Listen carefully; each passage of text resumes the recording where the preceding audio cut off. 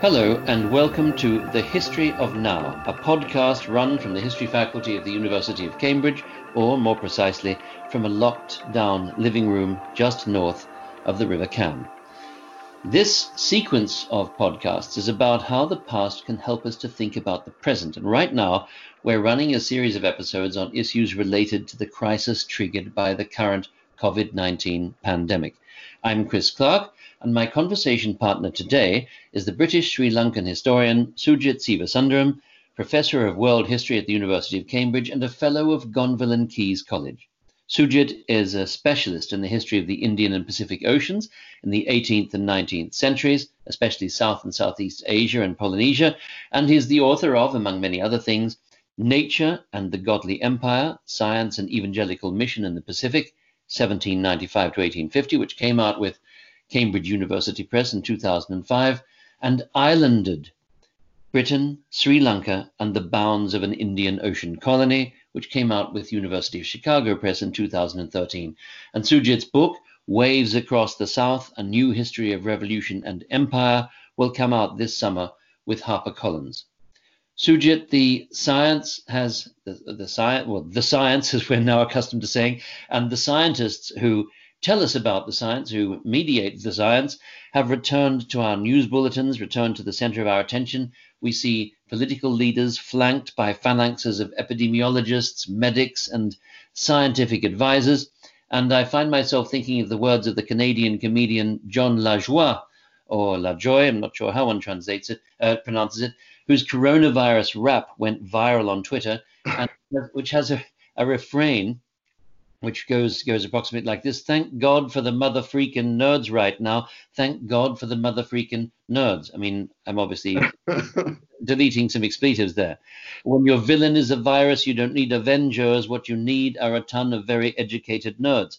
And so, in a sense, what Lajoie is saying is, that the age of disillusionment with the expert is over, and nerds and geeks and experts are once again the sort of celebrated heroes of public life. Well, the relationship between political power and scientific knowledge has changed over time, and this has been one of the themes in the conversations we've been having. Chris Briggs talked about how the Italian encounter with the Black Death, with the bubonic plague in the Middle Ages, produced numerous medical treatises, whereas the British one didn't, because there were no medics, there were no medical doctors at British universities. Nükhet Varluk, a Turkish-American scholar, told us about how in the Ottoman Empire, the knowledge of plague was largely captured in what we would call religious texts.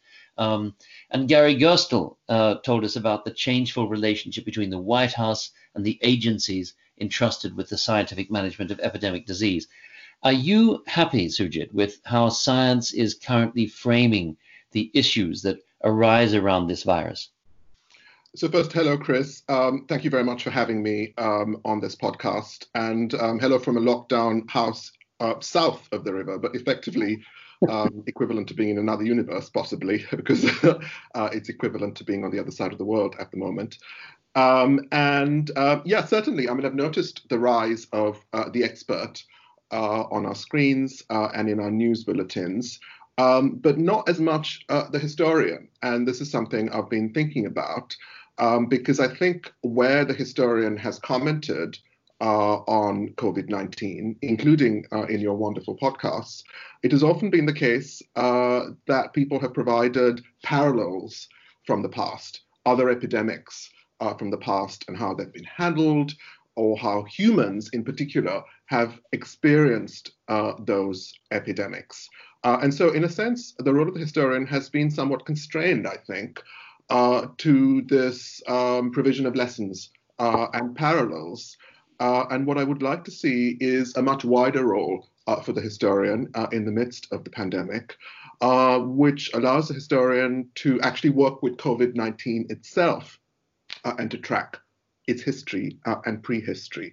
And here I have in mind a kind of environmental history, which can speak to the epidemic that we're facing now. So certainly I don't want to take away from the histories of the past parallels to COVID-19, because I think they have a role to play. But I think, in fact, we can join in with our scientific colleagues in explaining in a more fundamental way, given our present situation. I woke up this morning to this headline: the UK believes that disease behind pandemic was passed from animals naturally.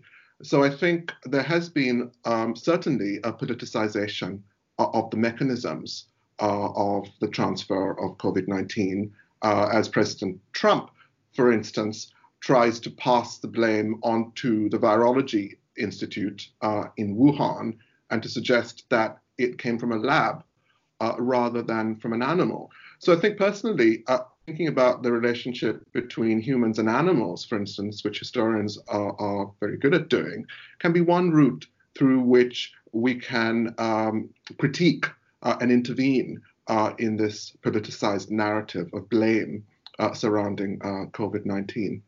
So yes, I mean in that case, we're looking at a kind of highly politicized narrative on the one hand, where the virus is the consequence in some sense of human agency, or of human blunder, at least in inadvertent human agency, and on the other hand, where it's a consequence of interactions between humans and a natural environment, humans and animals. And when scientists refer to these transfers of disease from animal populations to human ones as zoonotic disease transfers, is there a history of this kind of zoonotic disease spillover that we should be interested in? Yeah, absolutely. So, I mean, certainly with the Trump kind of view of the disease, it's much easier to pass on blame if it arose from a human context, like a lab. But I think that even if it did arise from an animal population, and that certainly is very likely, then it is going to be the case that we will pass on blame to the animals, the particular creatures that gave rise to this disease when we have further certainty about this. I mean, the literature on zoonotic disease transfer is huge. I've been reading some of the science papers that have come out recently. One, for instance, published in the Proceedings of the Royal Society in the last few weeks by Christine Johnson, says that these transfers happen all the time from animals to humans. In fact, they consist of the majority of diseases facing humanity today. But these spillovers are very hard to detect on the part of scientists, and this is a point I want to emphasize, because those spillovers, some spillovers may not have a kind of human-to-human element to it, but only an animal-to-human element to it. Others may occur in very remote communities, and there's no data on these spillovers. And other zoonotic transfers may have few or no symptoms. And so what this group of scientists, led by Christine Johnson, what they call for is actually for further help from history. They write for a historical account, or they argue for a historical account of how humans have altered the nature of their contact with animals. And so that means that really historians who can think through the domestication patterns connected to animals, or human encroachment into biodiverse areas, or, for instance, the hunting of wild animals over historical time, can actually fill some of this data gap that scientists point to in understandings of zoonotic disease transfer and spillover. And what's really interesting about there's a distinction there, though, isn't there, to be drawn between a kind of natural history of zoonotic disease transfers, which would involve trying to reconstruct, a timeline in which you would integrate all the episodes that you could acquire knowledge about.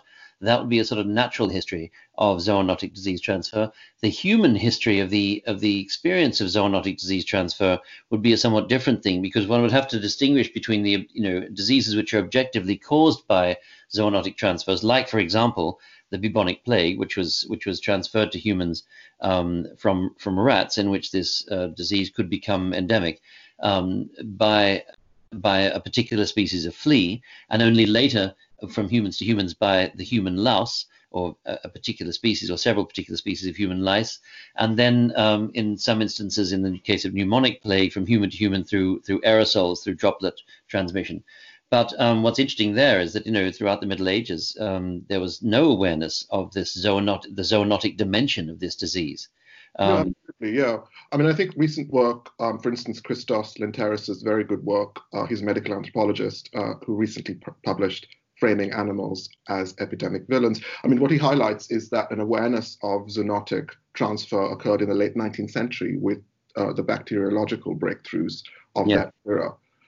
So, for instance, rats became known in scientific terms as spreaders of plague, he argues, for the first time, or mosquitoes as carriers of malaria. And actually, the expansion of veterinary medicine then also in that period gave way to a sort of medicalization of animals as carriers of disease. So it's actually kind of only in the last 100 and a bit years that animals have been cast in this role as part of the transmission of disease. I mean, on your point of animal to human being different to human, I half agree, because I think that certainly there are different features to human transfer. But I think the kind of point I would make is that the history of each of those steps needs to be put together, because we too often actually either work on the human side of it or the natural historical side of it. And the kind of history that I'd like to see is much more kind of integrated view of the human and the animal, and actually the transfers back again to animals as well. Absolutely, and that's interesting.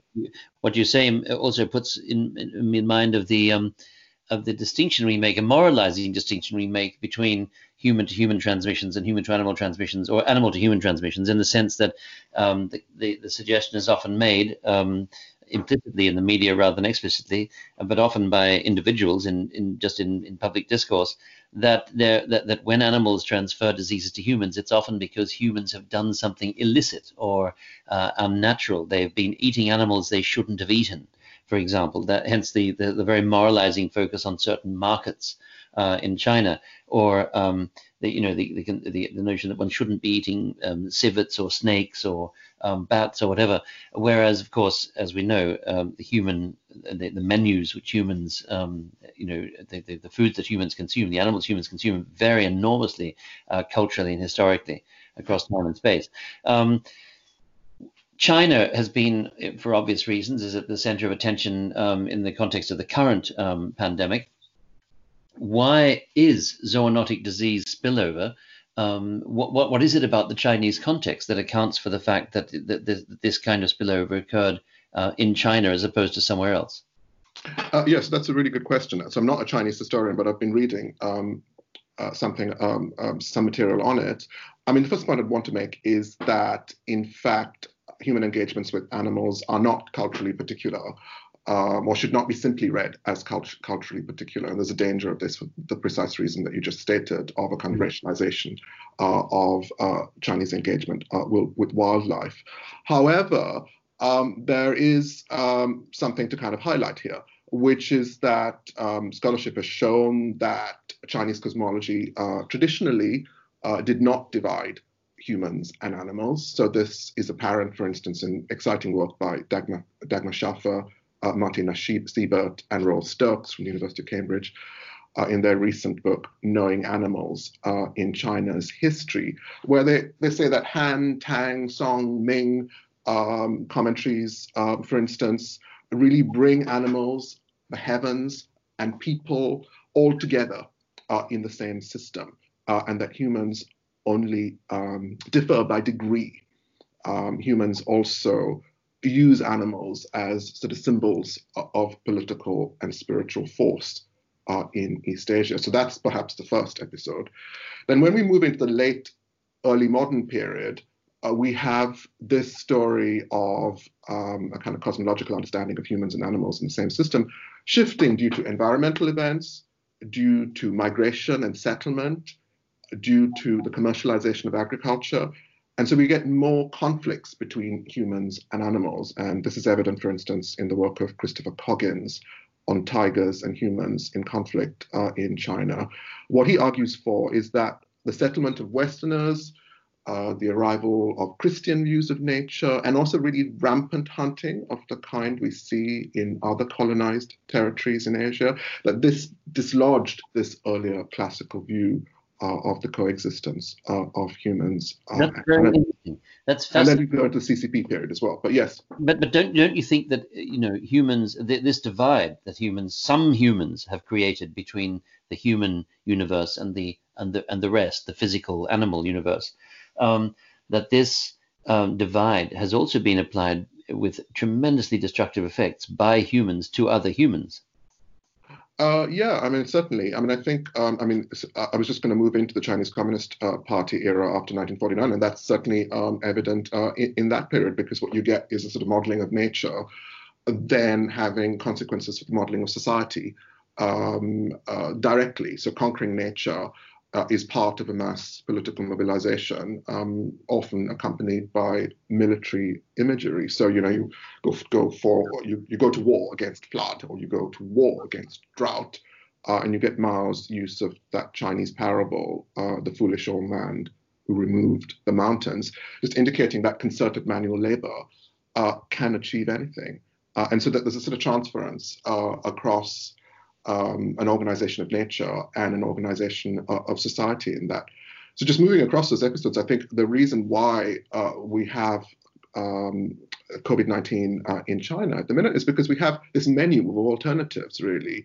A menu of alternatives where you have the sanctity and mystery of wild animals in the classical tradition, but you also have the kind of rampant Western hunting, and then you have sort of dramatic interventionism of CCP era China.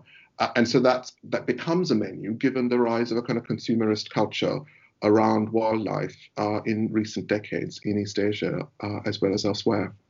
So you're saying there's a kind of overlayering of a modern sort of disenchanted, exploitative relationship with the natural environment that overlayers a traditional relationship with the animal world, which is also culturally distinctive. No, absolutely. I mean, that's my reading of the Chinese historiography, and that would be the way I teach it when I teach environmental history, for instance, in our faculty. Too. But as I said earlier, I don't want to sort of distinguish the Chinese story from others, because, in fact, the collection of animal parts is something that was shared. I mean, early modern Europeans did that as well. And that's one of the things that I've been researching recently as I reflect on the prehistory of COVID-19. Absolutely. I mean, anywhere one goes in where there are still where we can still find in Germany, for example, these 18th century Wunderkabinette, these cabinets of curiosities, which are full of the sort of zygotic, the pickled zygotes of lizards and Komodo dragons and you name it, and the collecting of bits and pieces of animals is absolutely part of the Western culture as well, and of course our modern natural history museums are testimony to that as well. A number of different animals have been in the frame in recent discussions of the COVID-19 crisis. The civet cat, the horseshoe bat, and more recently the pangolin, an animal which hasn't loomed very large in our awareness. What do you make of that? Why are these animals so important? Why is the pangolin an animal which is, the little I know about it suggests that it's an animal that really avoids whenever it can contact with human beings. It's famous for rolling itself up into a hard leathery ball. It doesn't seek our company. Why is the pangolin suddenly part of our discussion of this disease? Yeah, so as I've just told you earlier, Chris, as well, I have been reading up on the pangolin because I've just been intrigued by the creature. And I think I sort of began with the realization that I didn't know enough about pangolins when pangolins suddenly kind of popped up as one of the possible intermediate hosts for SARS-CoV-2. And so I started looking at the history of the human-pangolin relationship. And I think my kind of sense of interest and lack of knowledge is very much in keeping with the long history of the human and the pangolin. But before I kind of say more about what I found, I should just highlight that the role of the historian isn't to kind of pronounce on whether the pangolin is or isn't the intermediate host. And in fact, the latest reports suggest that we may never know which creature was the intermediate host, which passed SARS-CoV-2 to humans. I mean, it might have been the civet cat, it might have been a snake, it might have been a turtle, for instance. What we do know is that the virus originated from horseshoe bats, and the scientists have demonstrated that 96.2% of the genome of the virus is shared with coronavirus in horseshoe bats. But they've also been studying viruses found in pangolins. And there something very interesting happened, because certainly the papers have been reported as suggesting that the pangolins may not have passed on the virus, but still there's uncertainty around whether the pangolin might have done so. And it all kind of rests at the end of this paper in Medical Virology published by X. Lee of the Hubei Engineering Research Center in Wuhan on what a pangolin is, right? Can you take virus samples from pangolins which are Malayan and then compare those samples to coronavirus samples from humans, and then determine that the pangolin was not an intermediate host or not, when the pangolin itself is, I mean, there are different species of pangolin, and there's sort of, there has been taxonomic confusion surrounding the pangolin through time, historically. One scientist refers to it as a chaotic taxonomic history, and that's something I'd kind of totally agree on, having read up on it. So I think the historian's role here isn't necessarily to sort of find the culprit for the chain of virus transmission. Rather, it is to actually kind of open more philosophical questions about the nature of categorization, really, how humans have engaged with nature, how they've tried to classify, how they haven't classified, and how creatures who roll up in balls, as you say, have actually evaded human contact at times, evaded human knowledge.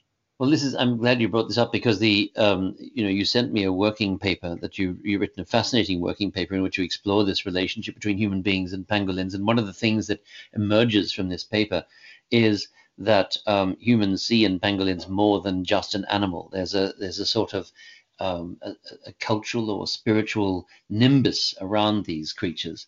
What is that aura that pangolins have possessed for some groups of humans at some times? So there is this taxonomic confusion, and early modern Europeans wanted to collect pangolins. I mean, that's the first thing that I should say.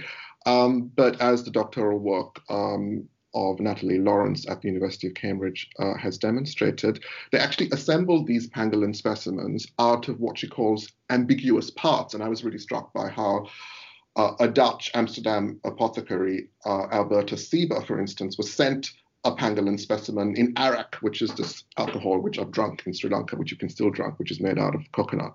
And so it was really difficult to transport bits of pangolin. And then these naturalists just had to kind of assemble this creature, this mysterious creature, the pangolin, and try to figure out where it actually fitted. Was it actually a fish? Was it a lizard? Was it a snake? One Dutch naturalist in 1596 called it a fish of most wonderful and strange form. So it's scaled, isn't it? It has scales, leathery scales. Is that right? No, that's right. And so a language of manufacture and instrumentation came to be used in describing it. And this same naturalist said that it's covered in scales and a thumb's breadth, harder than iron or steel, and very hard to prise open. Any instrument could not be used to prise it open by force. So certainly a sort of way in which this creature is evading human contact, but then also evading human knowledge, because it just can't be classified. And that's the same problem that we see in the scientific papers that are coming out over the last few weeks. There's a difficulty in kind of understanding what a pangolin is and how it kind of fits in relation to natural order. And so it's a kind of creature who troubles the boundaries. And I would argue that actually a historian who kind of tracks that can then kind of speak to the present dilemma, because if it's not a pangolin, it's going to be, a snake or a bat or some other creature like this, whose history is actually quite different to tracking the history of an elephant or a tiger or something, or a horse or something like this, which historians have done, because those are more domesticated and well-known creatures who at times occupy the kind of star position in zoos and wildlife propaganda. But these other creatures who are generating these zoonotic spillovers are nocturnal, like the pangolin, and very hard to keep in captivity, as the 19th century historical record demonstrates. And for that reason, it's at least plausible that they carry pathogens that may not even be harmful to the creatures themselves, but in relation to which we are epidemiologically naive. We're exposed. We're not immune. We have no. No, absolutely, because the trade in pangolin parts has increased exponentially. So if Why is that? Why that was an interesting point you made in your paper. Why that the relationship with the pangolin has changed? It's become part of a process of consumption, and which is new.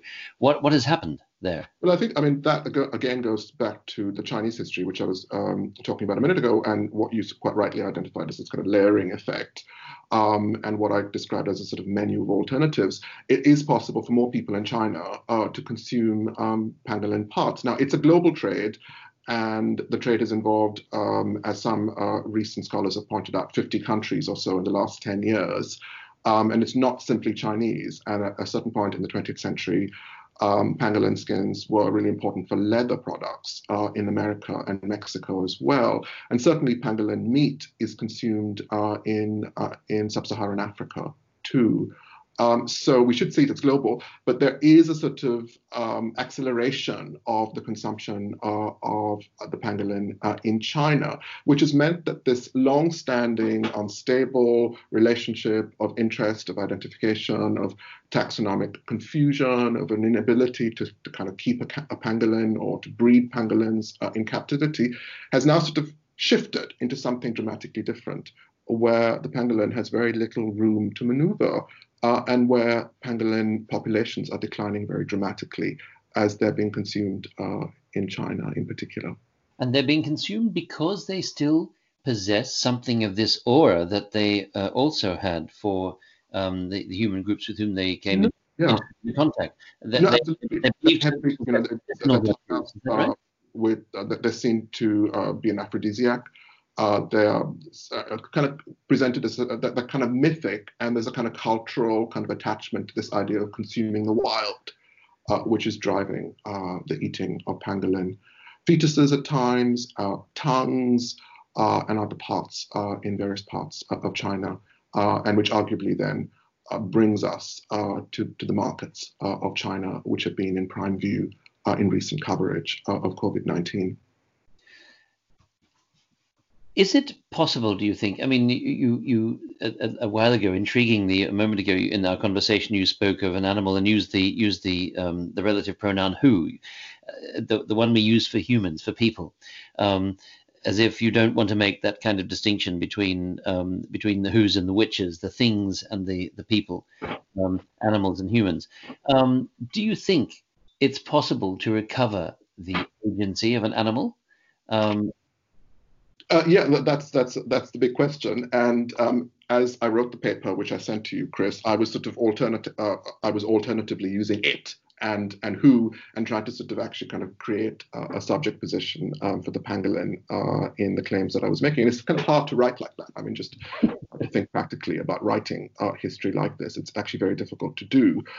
My own view on agency is that there's a kind of complex that we need to recover. It's not, and this goes back to something I said earlier about different kinds of diseases as well. It's not simply animal agency or absolute animal agency that I would try to recover, but rather the complex of the human and the animal in a kind of engagement, in a kind of face-off, if you will.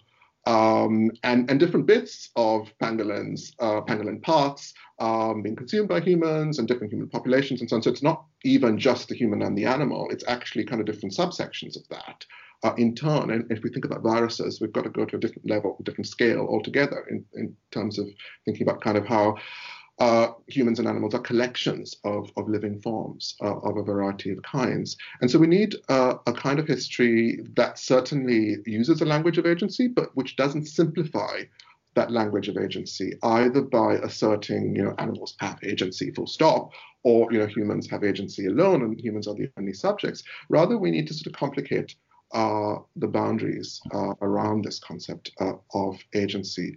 And this is particularly evident to me in looking at the South Asian records connected to pangolins over the last few days, in fact, because constantly, the pangolin strikes back in certain ways. There's this sort of hilarious sort of moment, for instance, when there's this wildlife photographer and forester conservationist, F.W. Champion, who in 1934 writes The Jungle in Sunlight and Shadow and publishes these really incredible photographs, hyperreal photographs of pangolins with the assistance of two Indians, Mahendra Singh and Karim Baksh. And he, this is at a moment of settlement colonization, of course, and he tries to keep pangolins in captivity. But he discovers that one of them, attacks his bathroom. Another he has in a cage, and he sits on this pangolin in a cage, and the pangolin attacks his rear end. So if you read stories like that, it makes you stop, because it kind of makes you think that, in fact, this attempt at domestication, colonization, if you want, of animals, in this particular case, isn't really working. The pangolin is coming back, but it's in that complex of the human trying to kind of create a structure of settlement, whilst at the same time being committed to natural study and conservation, that we see the agency working in turn. It's very interesting what you say about agency, because I think in a way, agency is the reason why we find it so difficult, or our addiction to a particular idea of what agency is the reason why we find it so difficult to integrate, what we call natural phenomena involving animals, changes in the weather, tsunamis, earthquakes, and so on, into human history, because our narratives are so centered on a particular idea of human agency that they simply can't digest these non-agent driven processes, or that's the way it's seen in any case. And so if we say that, if we impart admittedly it's a different kind of agency, because it doesn't involve presumably the formation as a sort of mens rea, it doesn't involve the forming of an intention and a plan to carry out to achieve a particular purpose, but it involves other forms of active dynamic interaction with both with the rest of the natural environment, and particularly with its human inhabitants. So that's extremely interesting, Sujit. Do you think that an historiography and a form of historical writing that puts animals at the center or closer to the center, will it be a very different kind of writing? And is that the sort of historical writing that should come to the forefront after the pandemic? Is that what you're suggesting? Yeah, I think so. I think historians need to write the prehistory of COVID-19, as I call it. And that means that they have a much larger role in scholarship going forward after the pandemic. So my own work, on animals has changed dramatically over the last 15 years as I think about it. And I was thinking about it in preparing for this podcast. 15 years ago, I wrote on elephants in the Historical Journal. And there, it was a very kind of anthropomorphic kind of view of elephants, because I was trying to figure out how knowledge about elephants moved between humans, moved between South Asians and Europeans, and how the elephant almost became emblematic of India in London and in London zoos, and how humans in turn projected caste or gender or race onto the animal.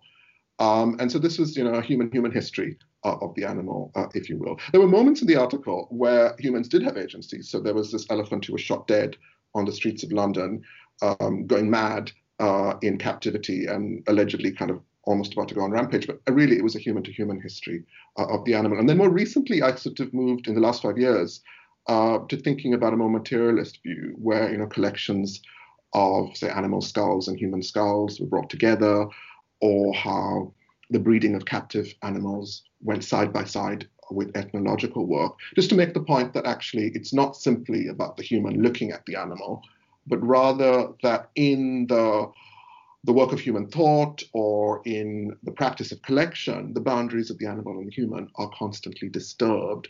And from that, one gets new ideas, race, or new subjectivities, the human, or new modes of classification. So this is a kind of very different animal history to the one I did 15 years ago.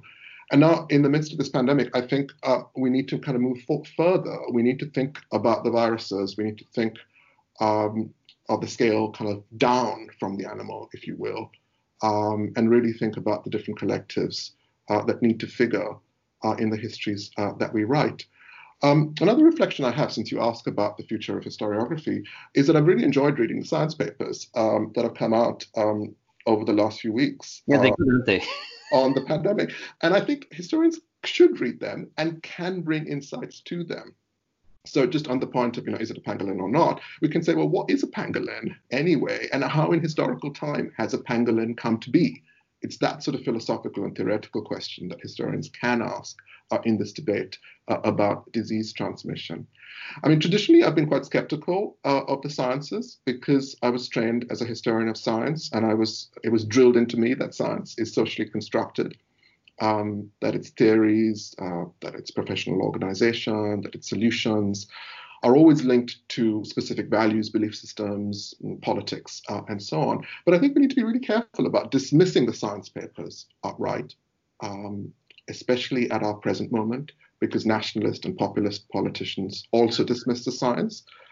So I think we need to kind of engage more openly and yet critically, and also, as I suggest, more philosophically with the science papers coming out at the moment, in order to kind of sketch a very different kind of history, which certainly is environmental, which is centered on non-humans and humans, animals and humans, and which is asking fundamental questions about how we came to this particular juncture in world history. Well, we're coming to the end of our time, and I think it's a good moment to end because we have some advice for all our fellow historians. Read the science papers, and we've learned, among many other things from this conversation, how divertingly and at what length one can converse on the subject of the pangolin without even beginning to exhaust its interest.